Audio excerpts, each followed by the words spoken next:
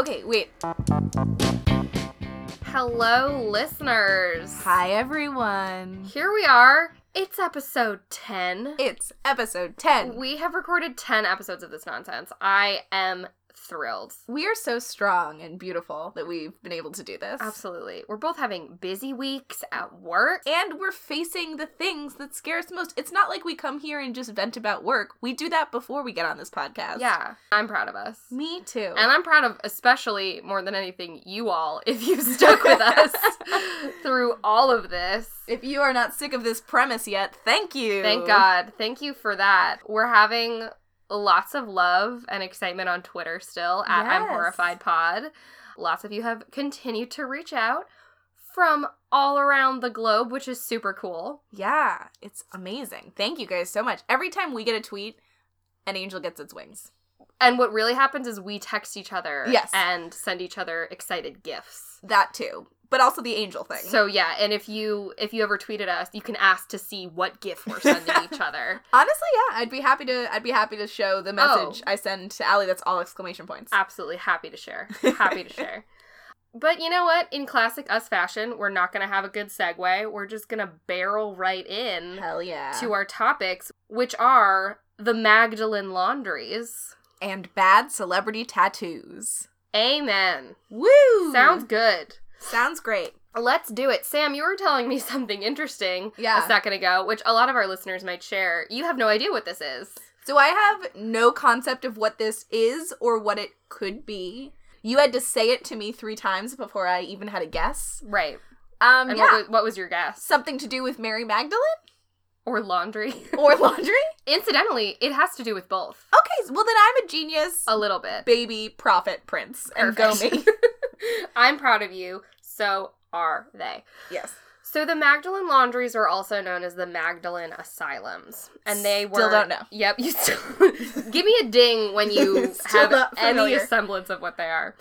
Asylum gives me a better guess that they are some kind of asylum. So what they were institutional workhouses that housed so-called fallen women, which is old-timey language for women who had engaged in quote-unquote promiscuity, whatever that means. I assume in the olden times that was just like, I don't know, picking up your handkerchief too lustfully. Yeah, showing off your ankle, yeah, you slut. You slut. So anything that any man deemed promiscuous, which is everything, got you sent to a Magdalene laundry. Most of the time it was sex workers or specifically women who were pregnant out of wedlock. That was a big one. And so these women were kept against their will a lot of the times in the workhouses, and they were forced to work brutal hours in horrible conditions.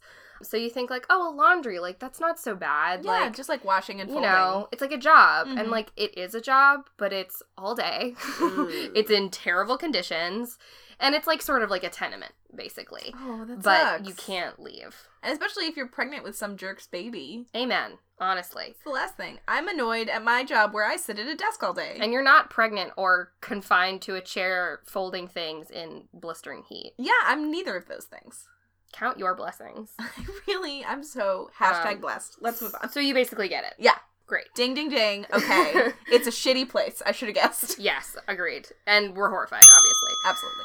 So the laundries were primarily run by Catholic ordinances, big shock, although some were owned by the state. But they were always religiously based, basically. Awesome. So yeah, you can fully blame them. It's their shindig, and they're used to it by now. They're used to people blaming them for stuff, because they get a lot of stuff wrong. So basically, because it was so Catholic, it really took off in Ireland. I'll get to that later. And the laundries were named after Mary Magdalene, obviously, or not obviously, a notable sex worker of Christianity. Big ups to her. I'd love that to be a reoccurring segment. It would be like notable sex workers of Christianity. Absolutely. I'm sure there's a bunch. So the first institution was founded in 1758 in Whitechapel, England, and that idea quickly spread, too quickly, I'd say, to Ireland, Australia, the United States, and Canada mainly. So all Western or Westernized countries with Catholic footholds. I do want to say, though, even where there weren't Magdalene laundries, there were many places where, quote-unquote, promiscuous women were just, like, thrown into a well forever and, like, left to suffer. That is not, like, they don't have the monopoly on treating unwed mothers shitty. that happened pretty much everywhere and still happens to this day in a lot of countries. And it's just so horrifying because, like, it takes two to motherfucking tango. Oh my god. Like, if a boy in this time period, like, raped and killed all of his livestock, they'd be like, you know, like, I don't know about that, but I guess he's becoming a man. And, like, if your daughter looks over at a shirtless farmer for too long, it's like, sorry, Margaret, we're shipping you off to Nova Scotia to freeze the whore out of you. Like, I guess that's what we're gonna do. But bullshit. All bullshit. Like, this whole thing is just gonna make you angry at men, which it should. And men rarely come up. Yeah. But it's just gonna make you angry. We know that they're doing it. Yeah, no boy got shipped to this place to, like, press laundry forever. Oh my God. You know? Ridiculous. So, before we even get into that. Yeah, I'm sorry to even bring that up, but I'm mad already. No, I'm furious. Huh. So the laundries were, as I said, kind of built like a tenement and kind of like a factory, sort of both. Mm-hmm. And it was run by nuns and sometimes priests. And as you were often there against your will, you didn't really have any rights. So if you felt like you were being treated unfairly or spoken to unfairly, didn't really matter, obviously. And you would work ridiculous hours, sometimes up to 15 hours a day in confined spaces, regardless of whether you were sick or pregnant. They did not care. What? And the heat from the actual laundry that they were doing would always cause the rooms to be unbearably hot, which often led to illnesses, fainting, and in some cases, like, workplace injuries. Like getting your hand caught in machinery or something. God. Which, that sort of echoed in normal factory conditions, things that happened during the Industrial Revolutions, but it's, like, double shitty because you're probably pregnant, or your family just disowned you, and all this other stuff is going on. Oh. You don't even want to be there. You're not like, welp, I gotta go to the factory. It's my job. You're, like, thrown into a factory. And I get to see my family for 2 hours at night, and we all pray together and then sleep in one big bed. Yeah. Like, you don't even have that to look forward to. No. I just went to the Tenement Museum in New York. Oh, cool. That's looking rosy compared to these laundries. Fuck. It's like, 17 children slapped in this one corner of the kitchen. Cool. I would literally prefer that to this. Jesus. So, on top of the work, there was also, as you probably can guess, a fair amount of verbal and sometimes physical abuse occurring against these women. So one woman recounts, quote, "I remember a nun telling me that I came from an illegitimate mother, and I suppose that's why you're no good, and that's why you're here." So things like that, like consistently shaming them and making them feel badly about themselves. Other women reported being hit as a punishment or otherwise physically assaulted, and there were even some reports of sexual assault on behalf of priests who were there or other men who came into contact with them during their time at the laundries. Yeah, fucking probably. Obviously. Whenever we're talking about history, and also modern times, like you almost don't need to say that sexual assault happened. Of course it's happening. It's just always happening everywhere. That's like when I found out that, like, Matt Lauer had a button under his desk that, like, locked the door so he could come on to his female producers. Yeah. I was like, yeah, probably. Of course he did. Yeah, definitely. Did I used to look up to this man? Yeah, but, like, probably he did have that button. For sure. Yeah, I used to love the Today Show. I never watched it. Matt Lauer, because, like, Matt Lauer was there. Like, he was through Kitty Couric and Meredith Vieira, and now Savannah Guthrie, and also sweet Ann Curry, who didn't deserve any of this. Ann Curry, like, we're here for you. But, like, he was the person who was always there, so, like, you loved Matt Lauer. Yeah, and he stuck it to Tom Cruise that one time. Yeah, that was lit. Yeah, throwback to our Scientology episode. Oh my god, go and listen to that, Celebrities in Scientology. But, like, yeah, I'm just never like, oh, and the priests came and raped these poor women. Yeah, probably. Of course they did. Yeah. Yes. Like, it's like we don't even have time to get into that. But we do. We're going to talk about it. And it happened. And, you know, that's part of the story. So we're going to own it. So let's get into Ireland a little bit. So many places took to this concept, as I said. But Ireland was one place that just loved this idea. Unfortunately. They were super Catholic, super angry at the idea of anything slutty, and therefore super into it. And they started opening Magdalen laundries pretty much right after England did, which makes sense. They were right next door. Mm-hmm. And that it was probably still part of the it definitely was still part of the United Kingdom when this started happening. Yeah. So, to my understanding, theirs remained open the longest. Most of the laundries in other countries either reformed and became more like poorhouses or almshouses or things like that, or fell by the wayside by the mid-1900s. But some still existed in Ireland into the 1990s. Okay, wait. I'm horrified by two things right now. Number one, the mid-1900s, some of these were still around? Absolutely, yeah. In, like, America? I can't speak to that specifically, but yes. Fuck I believe so. Me.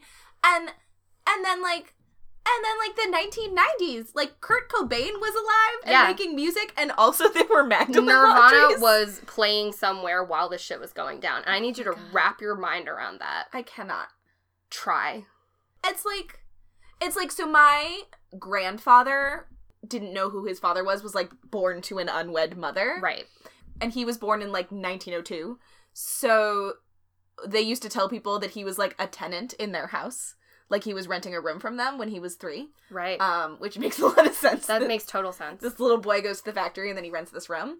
But, like, thank God that this woman's mom let her stay, because otherwise, like, 1900, she literally could have ended up in a motherfucking Magdalene laundry. Yeah, or in a mother and baby home, which is something that I will describe later. Ugh. Bad shit. But speaking of grunge music in the 90s, Sinead O'Connor, do you know who that is? Yes, I do. Famous Irish singer. Nothing compares to you. Absolutely. She actually spent some time in a Magdalene asylum in her teen years. Really? Yes. So she was 14, so this would have been 1980. And her parents were kind of, like, concerned about her behavior. She was, like, shoplifting. She was kind of, like, a bad kid. No shit that I didn't do, by the way. All things I was reading, like, oh, yeah, I did all of that. I'm just glad that Susan and Dennis didn't see fit to, like, throw me into an asylum. But, so she told the Irish Sun in 2013, quote, "We were girls in there, not women. Just children, really. And the girls in there cried every day. It was a prison. We didn't see our families. We were locked in, cut off from life, deprived of a normal childhood. We were told we were there because we were bad people. Some of these girls had been raped at home and not believed. One girl was in because she had a bad hip and her family didn't know what to do with her." So that's her description of this place, this institution, in 1980. Who thought that was a good idea? Who was like, yeah, that's great. Mr. That's and Mrs. sick. Sinead O'Connor, which I don't think is her original name, but why would they do that? But still. So that's some bullshit for you. God. The fact that that was happening so late. And so another example of this in Ireland is in 1993. We were almost alive. We were almost alive. The Sisters of Our Lady of Charity sold off part of their land, which was a former Magdalene laundry, to keep up with, like, rising tax costs. You gotta start selling stuff off when, you know, when the 90s start rolling around and things cost money. Don't we all, sister? When developers began to inspect the land, they found a mass grave. Of course they did! Of 155 corpses. Sam's fear. I can't even continue. Sam's so mad. I feel like I shouldn't have been surprised. I know. Like, I was just so surprised and I shouldn't have even... Keep reading. Yeah, I wasn't surprised either when I read it, but it sucked. A mass grave of 155 corpses of former laundry tenants. So, thankfully, at fucking least, this triggered a public scandal and a social reflection on Ireland's treatment towards the women who were marginalized due to sex work and out-of-wedlock pregnancy by these institutions. And in 2011, the Irish Times published an expose on large companies who had actually been using the institutional, quote-unquote, laundries as opposed to, you know, private, like, for-profit laundries. Yeah. To cut costs since the mid-1900s. Among them, Guinness and the Bank of Ireland. So large companies using this free labor, exploited labor, to just cut costs. So that was an expose, like a spotlight in Ireland. But actual spotlight also happened in Ireland because there was a sex abuse scandal in the Catholic Church there. Nothing great happening in the 90s for the Catholic Church. And then, circling back to what I had said about mother and baby homes, that reminded me a lot of a piece by Dan Barry that I read last year in the New York Times called The Lost Children of Tuam. Okay. Tuam, which is spelled Tuam, because Ireland. Tuam. So in the piece, he charts the genesis and history of Irish mother and baby homes, which were Catholic institutions, ring a bell, that housed unwed pregnant women, ring a bell, and offered them shelter in exchange for labor. And so oftentimes when the baby was born, it would be given up for adoption without the woman's consent. Oh. Yeah, horrible. It gets worse.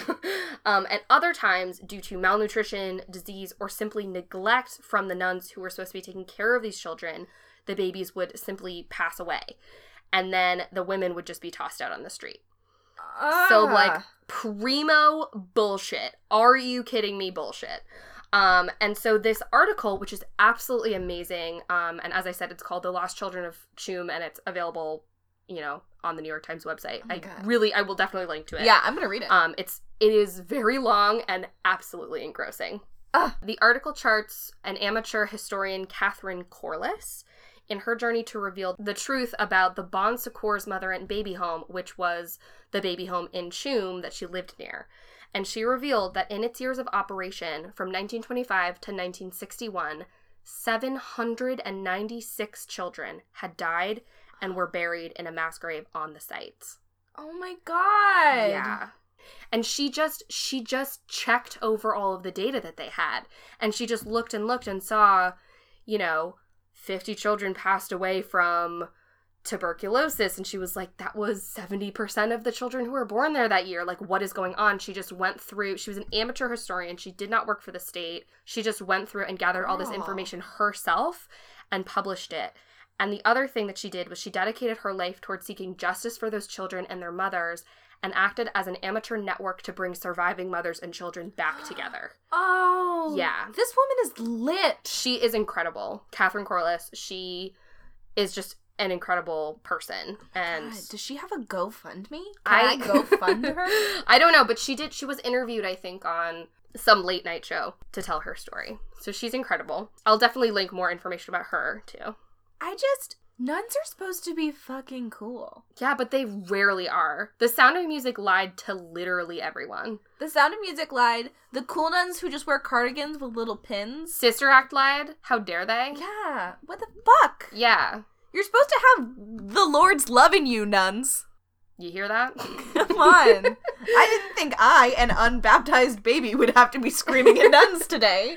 But I guess I am. Yeah. And I'm Catholic and Irish American, and I am still angry. Yeah. Furious. And I'm neither of those things, so your anger is even more valid than mine. Our anger is equally valid. Thanks, babe. Neither of us like this shit. No. This is bullshit. Huh. So that's kind of it. That's kind of where I'll leave it. I wanted to link between the Magdalene Laundries and the mother and baby homes because just common through lines of taking women that were inconvenient to society and literally just destroying them. You know, just destroying them, destroying their children, treating them as non-people, just abandoning them emotionally and physically. And even if they were giving them it was supposed to be a shelter for them. It was supposed to be a way to help them in theory. But it was this combination of families and the church and the state all working together to just, like, fix a problem, when what they could have done was just offer compassion to these children. These women were children. So many of them were teenagers. And so many of them had to turn to sex work because of poverty or because of need or because they had other children to feed. And it's absolutely horrible what so much of history has done to women in general, and in this specific way of wielding promiscuity as this incomprehensible sin. This one unforgivable thing. I mean, honestly, it's not the sole fault of the Catholic Church. Everyone contributed to it. It's the parents who sent them there. It's the state that was funding it. It's all of it. Yeah.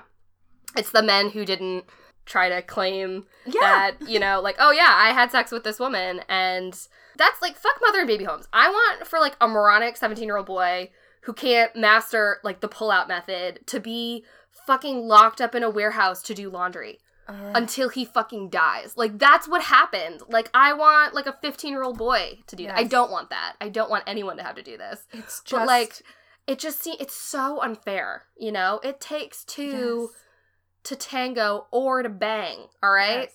And it's not that hard to pull out, Greg. You heard it here first, folks. Listen to me, you James. Heard it here. It's not that hard to pull out, Anthony. I don't know, I'm just naming names.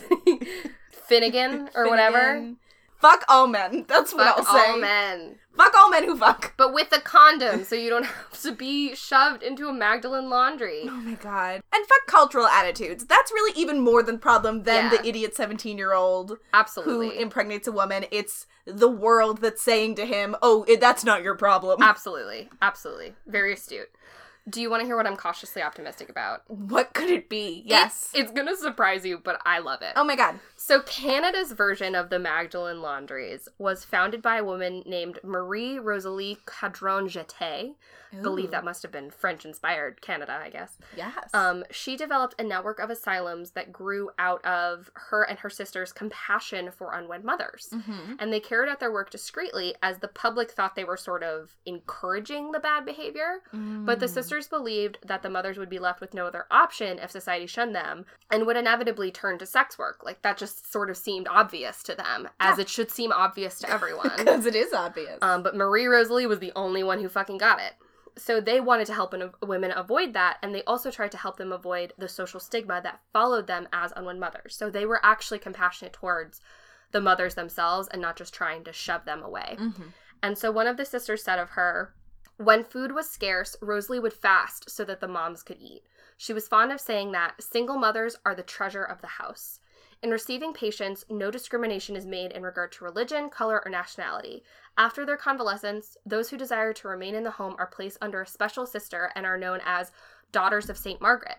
They follow a certain rule of life but contract no religious obligations. Should they desire to remain in the convent after a period, they are allowed to become Magdalens and eventually make the vows of the Magdalen Institute.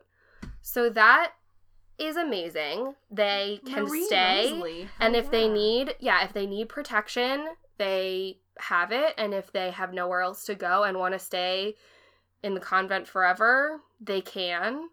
And you have a question, Sam? Physical protection, not like condoms. I don't think that Marie Rosalie had access to condoms. I don't think so either. That's just what I want to make clear. In what was this? I believe the 1900s. I don't know. I actually have no dates on this.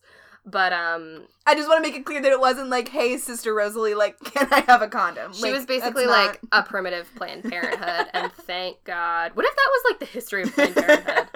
Lord. Also, donate to Planned Parenthood. Yeah. Everyone. If you're listening to this podcast, you probably do. I assume that we all have the same values.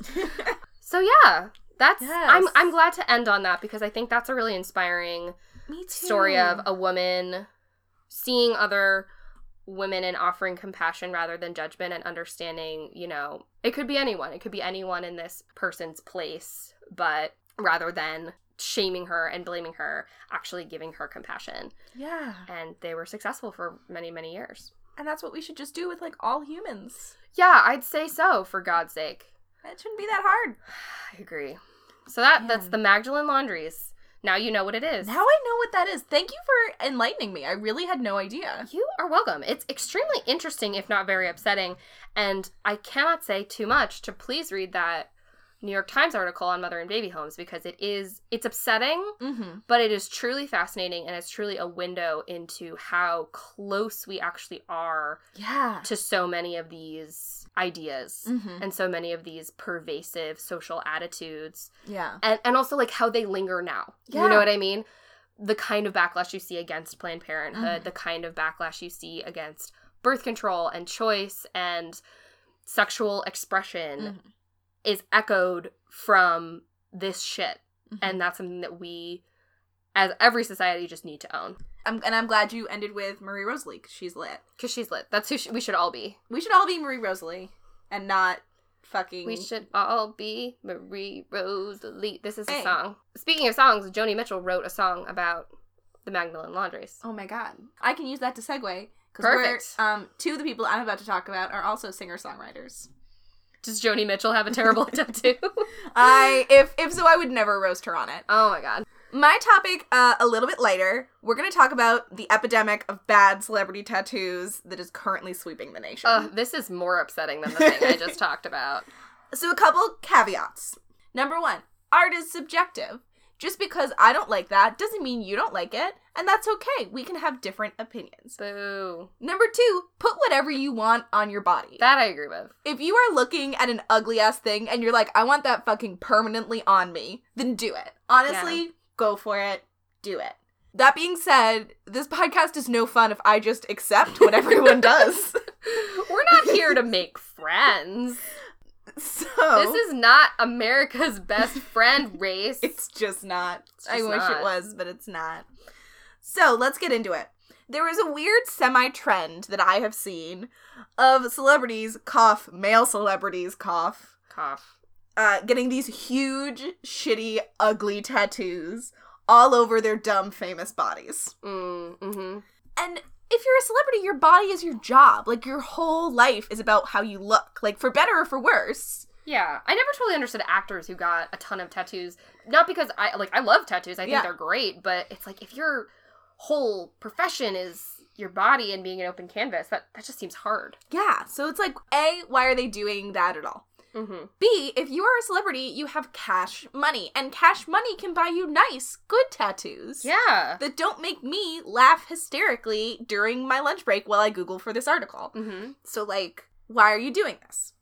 I'm going to talk about 3 specific men and their shitty tattoos. And they are both, like, men of the day. So I'm not going to get into, like, the Winona Forever tattoo that Johnny Depp used to have. That's what I was just Googling to try to bring it up. Yeah, and I'm not getting into Angelina Jolie's Billy Bob tattoo. Those are the 2 I wanted to talk about. We can talk about them at the end of all this, but I'm just saying, like, I'm talking about modern examples.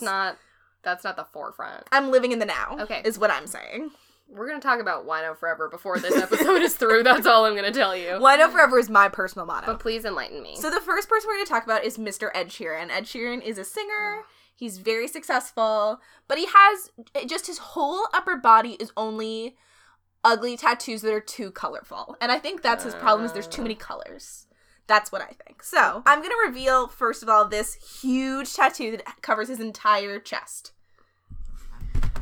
No, it's a lion. It's a huge lion face and mane. Oh, it's horrible. Over this whole center of his chest. Oh. It's not over, like, one peck. It's right in the middle. It goes from, like, nip to nip. The whole chest, this multicolored, attempting to be photorealistic lion face. It looks like you carved open his chest cavity and there was just, like, a lion in there. Yeah, that is what it looks like.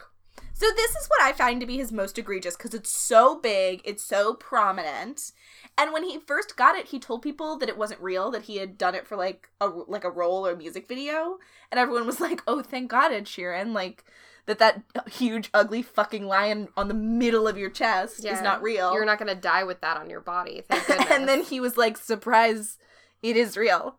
The tattoo's real. Oh, no. To me, this is his ugliest tattoo, but he actually has, like, a lot of ugly tattoos. I'm scrolling down to another one. This is Puss in Boots from Shrek. What? And a quote from him is, quote, Puss in Boots relates to a song called Wake Me Up, where I talk about Shrek. So that's why he got the Antonio Banderas voiced Puss in Boots character tattooed on his body forever. Oh my god, it's not even like a fairy tale version. It's like the Shrek version. Yeah, it's the Shrek version of Puss in Boots, voiced by Antonio Banderas. I remember the scene that this Shrek still is from. Oh my god, kill me. It's so bad. So I'm gonna just scroll us through a few. I'll post this on Twitter. But so he's got a koala that's too colorful. Animal themes. So what I find to be the problem with his tattoos are there's too many colors. He has, like, a whole sleeve, and it's just every color in the rainbow. That is too colorful. It looks like he did this with highlighters. It does. It really looks like he took a highlighter to his arm. Is that the Fresh Prince of Bel-Air? Yeah, the Fresh Prince of Bel-Air logo is absolutely tattooed on his arm in bright green and bright pink. I respect that one. That one you like? That's a great show. Fair enough. Heinz Tomato Ketchup, he has that tattooed on him. What the fuck? Why? Yeah, it's a lot, and it's his whole upper body. His best tattoo, I will say, is the one that he let Saoirse Ronan give him when they were doing the Galway Girl video. Like, in the video, she's tattooing him, but it was real. But she tattooed on him Galway Grill, like Grill, instead of Galway Girl. And she's like, I did that on purpose. Like, if you're gonna give me a tattoo gun and let me permanently mark your skin, I'm gonna just fuck it up on purpose. That's hysterical. Big ups to Saoirse Ronan. And now he has Galway Grill on his body forever with Puss in Boots and this giant fucking lion. I'm fucking horrified. Oh my god. Too many colors. It looks like a highlighter. It brings down his hotness about 5 to 6 points, I would say. Out of what? 10? Because, yeah, I agree. I would say out of 25. I'd go 17 then, because this is a wreck. Right? Like, imagine, like, having a crush and him taking off his shirt and it's a huge fucking lion staring at you. Oh my god, there's a great Portlandia sketch where Carrie Brownstein is dating a guy and then he takes off his sweater and he's got, like, an Eddie Vedder tattoo. Yeah. And it speaks to her and she's like, you're perfect for me, but I can't do this. I feel the same way. I love that. Next, we're going to talk about Mr. Harry Styles, formerly of the band One Direction, now going in his own direction. Do you see what I did there? Ouch. So, Harry's are better and worse than Ed's, and here's why. Harry's are all, like, line work and black and white. And for me, if you're gonna get a shit ton of tattoos, that kind of works better. It's a little bit more cohesive. Mm-hmm. Like, it's not as like, oh, you took a highlighter to your skin. Right. Like Ed Sheeran's are. Or dark muted colors. Like, I've seen really beautiful, like, floral work with darker pinks and blues and plums and things like that. Or if you have a really bright tattoo, but it's just, like, one. Right. You know? Not all over your whole body. Again, these are personal preferences. If you have bright tattoos all over your body, they look way better than Ed Sheeran's, and I think they work on you. Stop apologizing. Read them. Ruin them. But the thing about Harry Styles tattoos is that he has over 50, and they're all small and weird. You gotta go for it. You gotta just go for it. Yeah, he's like the opposite of Ed. Like, Ed's really gone for it, off the walls, like, doesn't work. But Harry's, like, it's like, he keeps thinking, like, oh, I'll just get a little one. Oh, I'll just get a little one. Yeah. Oh, what if I just got a little one? And now he has over 50 weird little tattoos. So there's a Refinery 29 article that breaks down every single tattoo he has. Oh my god. Including, like, where it is on his body. Alright, let's go through them. My top 10 Harry Styles tattoos. Give me out. The first two are on his right foot, he has the words, never gonna. And on his left foot, he has the words, dance again. Wow. Are those two separate ones? Yeah, I'm counting them as two separate ones. Good. To get me up to 10. That's wild. He has the Green Bay Packers logo. Okay. This man from England. Why? Why does he? Good question. Great question. Good question. He has one that says, you booze, you lose, and a liquor bottle. Is he, like, straight edge? No, I don't think so. Okay. So that makes a lot of sense then. He just knows himself. Okay. He has a coat hanger. I don't have anything witty to say to that. Yeah. Because it's... Why did he put that on his body forever? Why did he make that choice? Yeah. Is it like a statement on, like, you know, access to abortion or something? I would love if that was Maybe true. like a callback to our earlier segment. God. There you go. If that's true, Harry Styles, please make a statement about it, because I'll respect that tattoo. Right now, I just think it's stupid. Yeah, we'll reach out to him through social media to try to clarify. What's the next one? He has the words late, late, and it was given to him by Late Late Show host James Corden. In a similar vein to Saoirse Ronan. In a similar vein to Saoirse Ronan. That's the one I like the most. Okay. In his left armpit, he has the word hi. So I guess, like, if you're with him and he doesn't wear a shirt and he puts up his arm, it says hi. That was a drunk one, I bet. I bet it was. So, like, I've never gotten a drunk tattoo, but I do have a facial piercing, and I was hammered when I got it. Nice. So I get it. And when I was in there, I was in a tattoo parlor, and I was like, I should really just go for it. And I think my friend Kim was like, you really just shouldn't. Yeah. So, I get it, Harry. I'm gonna let you permanently mark yourself in one way tonight. That you can take out. Yeah, fair enough. Yeah. Smart. And then the top 3 are on his hips.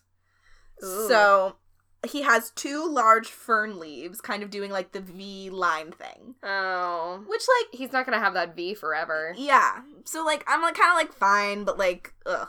Fine, but, next to one of those, he has the word Brazil with a exclamation point. Loves Brazil. Does he have any connection to Brazil, or...? I think he has fans in Brazil. Fair enough. But so that, just being excited about Brazil is there. Yeah, enough people commented on his Instagram, like, Harry, come to Brazil! Like, you know how they do? Yes. Enough people did that, and he was like, I gotta give them some love. Yeah. Fair enough. And then the other one on his hip, and this one's, like, the closest to his, you know, dick. Penis? It says, might as well, ... Oh, boy. Which is just like, if you've gotten a Harry Styles shirt off and you're thinking about going to Dicktown, and you look to your right and it just says, might as well. Like, if someone's on the fence, like, they're on their way down, but they're like, I don't know. That'll seal that deal. That's gonna seal that deal. I highly encourage everyone to go look at this article that breaks down every Harry Styles tattoo, but that's the top 10. And finally, we're gonna talk about the pièce de résistance in bad, shitty celebrity male tattoos. And it is Mr. Benjamin Affleck. Oh boy. Local boy. We're from Boston. Oh, it's bad. You're showing me a picture of it. What is it? It's like a phoenix. It's a phoenix. And a hurricane. Yep. And like a goblin. Yep. What is it? So as Conchita Wurst, the winner of the 2014 Eurovision Song Contest, once said, he will rise like a phoenix It is a phoenix. Oh my god. That seemingly symbolizes his divorce from Jennifer Garner. Oh my god. He got it, like, pretty recently. And he was another one where, like, pictures of him were circulating the internet and everyone was like, is that real? did Ben Affleck get a massive back tattoo? Yeah. It's a tattoo that covers his whole, from shoulder blade to shoulder blade, and then all the way down, going, like, below his pants line. Seemingly onto his butt cheek. Seemingly onto his butt cheek. That's how big. It's his whole upper back is this phoenix tattoo. Yeah. I'm staring down the barrel of it right now. Yeah. I wish that you could all be here with me. And like Ed Sheeran's, it has too many colors. A lot of colors. It has a lot of colors. It's got, like, a teal orange thing happening, but then at the bottom it becomes red and blue, and it's just a lot. So pictures started circulating with him with this huge back piece, and people were like, Ben Affleck, what's happening there, bud? And he said, oh, it's for a role. And then these photos were taken at the beach after he went in the ocean, very clearly. God. Not a fake tattoo, a real fucking huge back tattoo. And the internet has been roasting him ever since, which good. He deserves it. And you said it was after his split from Jennifer Garner. Yes, exactly. So he got it, like, very midlife crisis. His ex-girlfriend Jennifer Lopez was on Watch What Happens Live, and they asked her about this tattoo, and she said, quote, "It's awful. What are you doing?" And then she said, his tattoos always had too many colors. They shouldn't be so colorful. Oh my gosh, that's the legacy of Bennifer. Yeah, that's the Bennifer legacy. And then people asked Jennifer Garner about it. Not people, the magazine, just, like, some person asked Jennifer Garner, like, hey, have you seen this huge fucking phoenix tattoo that your ex-husband got? And she said, quote, "You know what we would say in my hometown about that? Bless his heart." Oh gosh. And then she further said, "Am I the ashes in this scenario? I refuse to be the ashes." Good for you, girl. Jennifer Garner, after they got divorced, probably just got, like, a sensible bob haircut and took care of her children. Amen. That's the difference between how men and women deal with divorce and also just difficult situations. But yeah, it's just, it's so huge. It's so big. If you have to get a phoenix tattoo post-divorce, fine. We'll allow it. But don't get it so it goes literally shoulder blade to shoulder blade and all the way to your ass. Yeah. That's your whole back. That's the one thing we'll ask of you. That's the only thing I've ever asked of Ben Affleck, and he Limited. could not give it to me. And I could have asked him for more, for God's sake. Clean it up. It's the worst I've ever seen, and I'm glad that the entire internet has roasted him ever since he got it. Ugh, I'm exhausted looking at these images. They're just heinous. We don't It's even have just to talk about heinousness. Wino Forever. I'm spent. That is a great Google Wino Forever, because it's a great story. And also just Google Angelina Jolie and Billy Bob Thornton's whole relationship, because it was a ride. It's wild. She used to walk around with a vial of his blood. Ugh, great. I'm not even horrified by that. I'm just like, That's what love that's is. punk rock. Yeah, you make Chris do that, right? Oh yeah, for sure. Yeah, he carries it in like a little pocket watch. Nice. Yeah. I was imagining like a business card holder, but it's your blood. Yeah. That's part of it. Love you, babe. And so, folks, I promise if I ever get a tattoo, it won't be my whole body in too many colors. I promise it will be small and tasteful. Or at least... You want to get a sunflower, right? I would get a sunflower or just, like, the sun. The sun you wanted Yeah.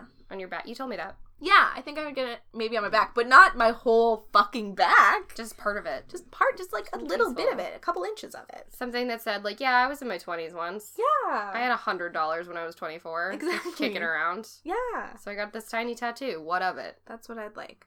I always wanted... Our friend does stick and poke tattoos, and I used to want her to, like, stick and poke me, and I think you talked me off that bridge. Not that I don't trust you, Leah, who designed our cover art. Yeah, she's amazing. But it was because I very abruptly wanted it. Like, I had no interest in tattoos, and then one day I was like, I'm gonna have Leah stick a tattoo into me with a needle, and you were like, wait. Yeah, anytime you make a quick decision, I usually try to sit you down Yeah. for a talk. Just like, what is this coming from? Is this an emotion we're feeling that's leading to an action, or is this a chosen action? And then I was like, Leah's moving to Seattle without us. Oh, yeah, we hear it. Leah, we love you. We love you, Leah. We'll leave this part in. We're not cutting this out. Yeah. I'm glad I didn't get a stick and poke tattoo from you as a reaction to how sad I was that you were leaving. But we do love you. Also, in Friendship Corner, there have been a couple of people requesting to be our best friend on Twitter, which is extremely sweet, but we should let you know that our ghost co-host is our roommate, Becky. and she can't be replaced. She cannot. Yeah, she lives here is something that people don't know. Yeah, there's a third body here. There's a third roommate who just, like, sits in the living room while we record this. Yep. And then listens to it 2 days later, and she'll be like, oh, that was funny. It's, like, a very weird... And we'll have her on, but you guys have to beg for it. Oh, my God. And she also has a topic that she bought a book about, and that's how well prepared she's getting. So, on Twitter, beg for it. Beg for her. Beg for her. So, there you go. You have some homework, and, I think that's it. I think that's it for us this week, don't you think? I think so. I'll just say, like, if you were thinking about going and getting a colorful tattoo, like, just think about it a little bit longer. And that's what I'll leave you with. Yep, and I'll leave us with, leave us a comment on iTunes. Ooh, I would love that. I would love that. We've read every comment on iTunes, and they've universally made us so happy. And we freak out about it. Yeah. All right, that's enough homework for you. All right, everybody, stay horrified. Stay horrified.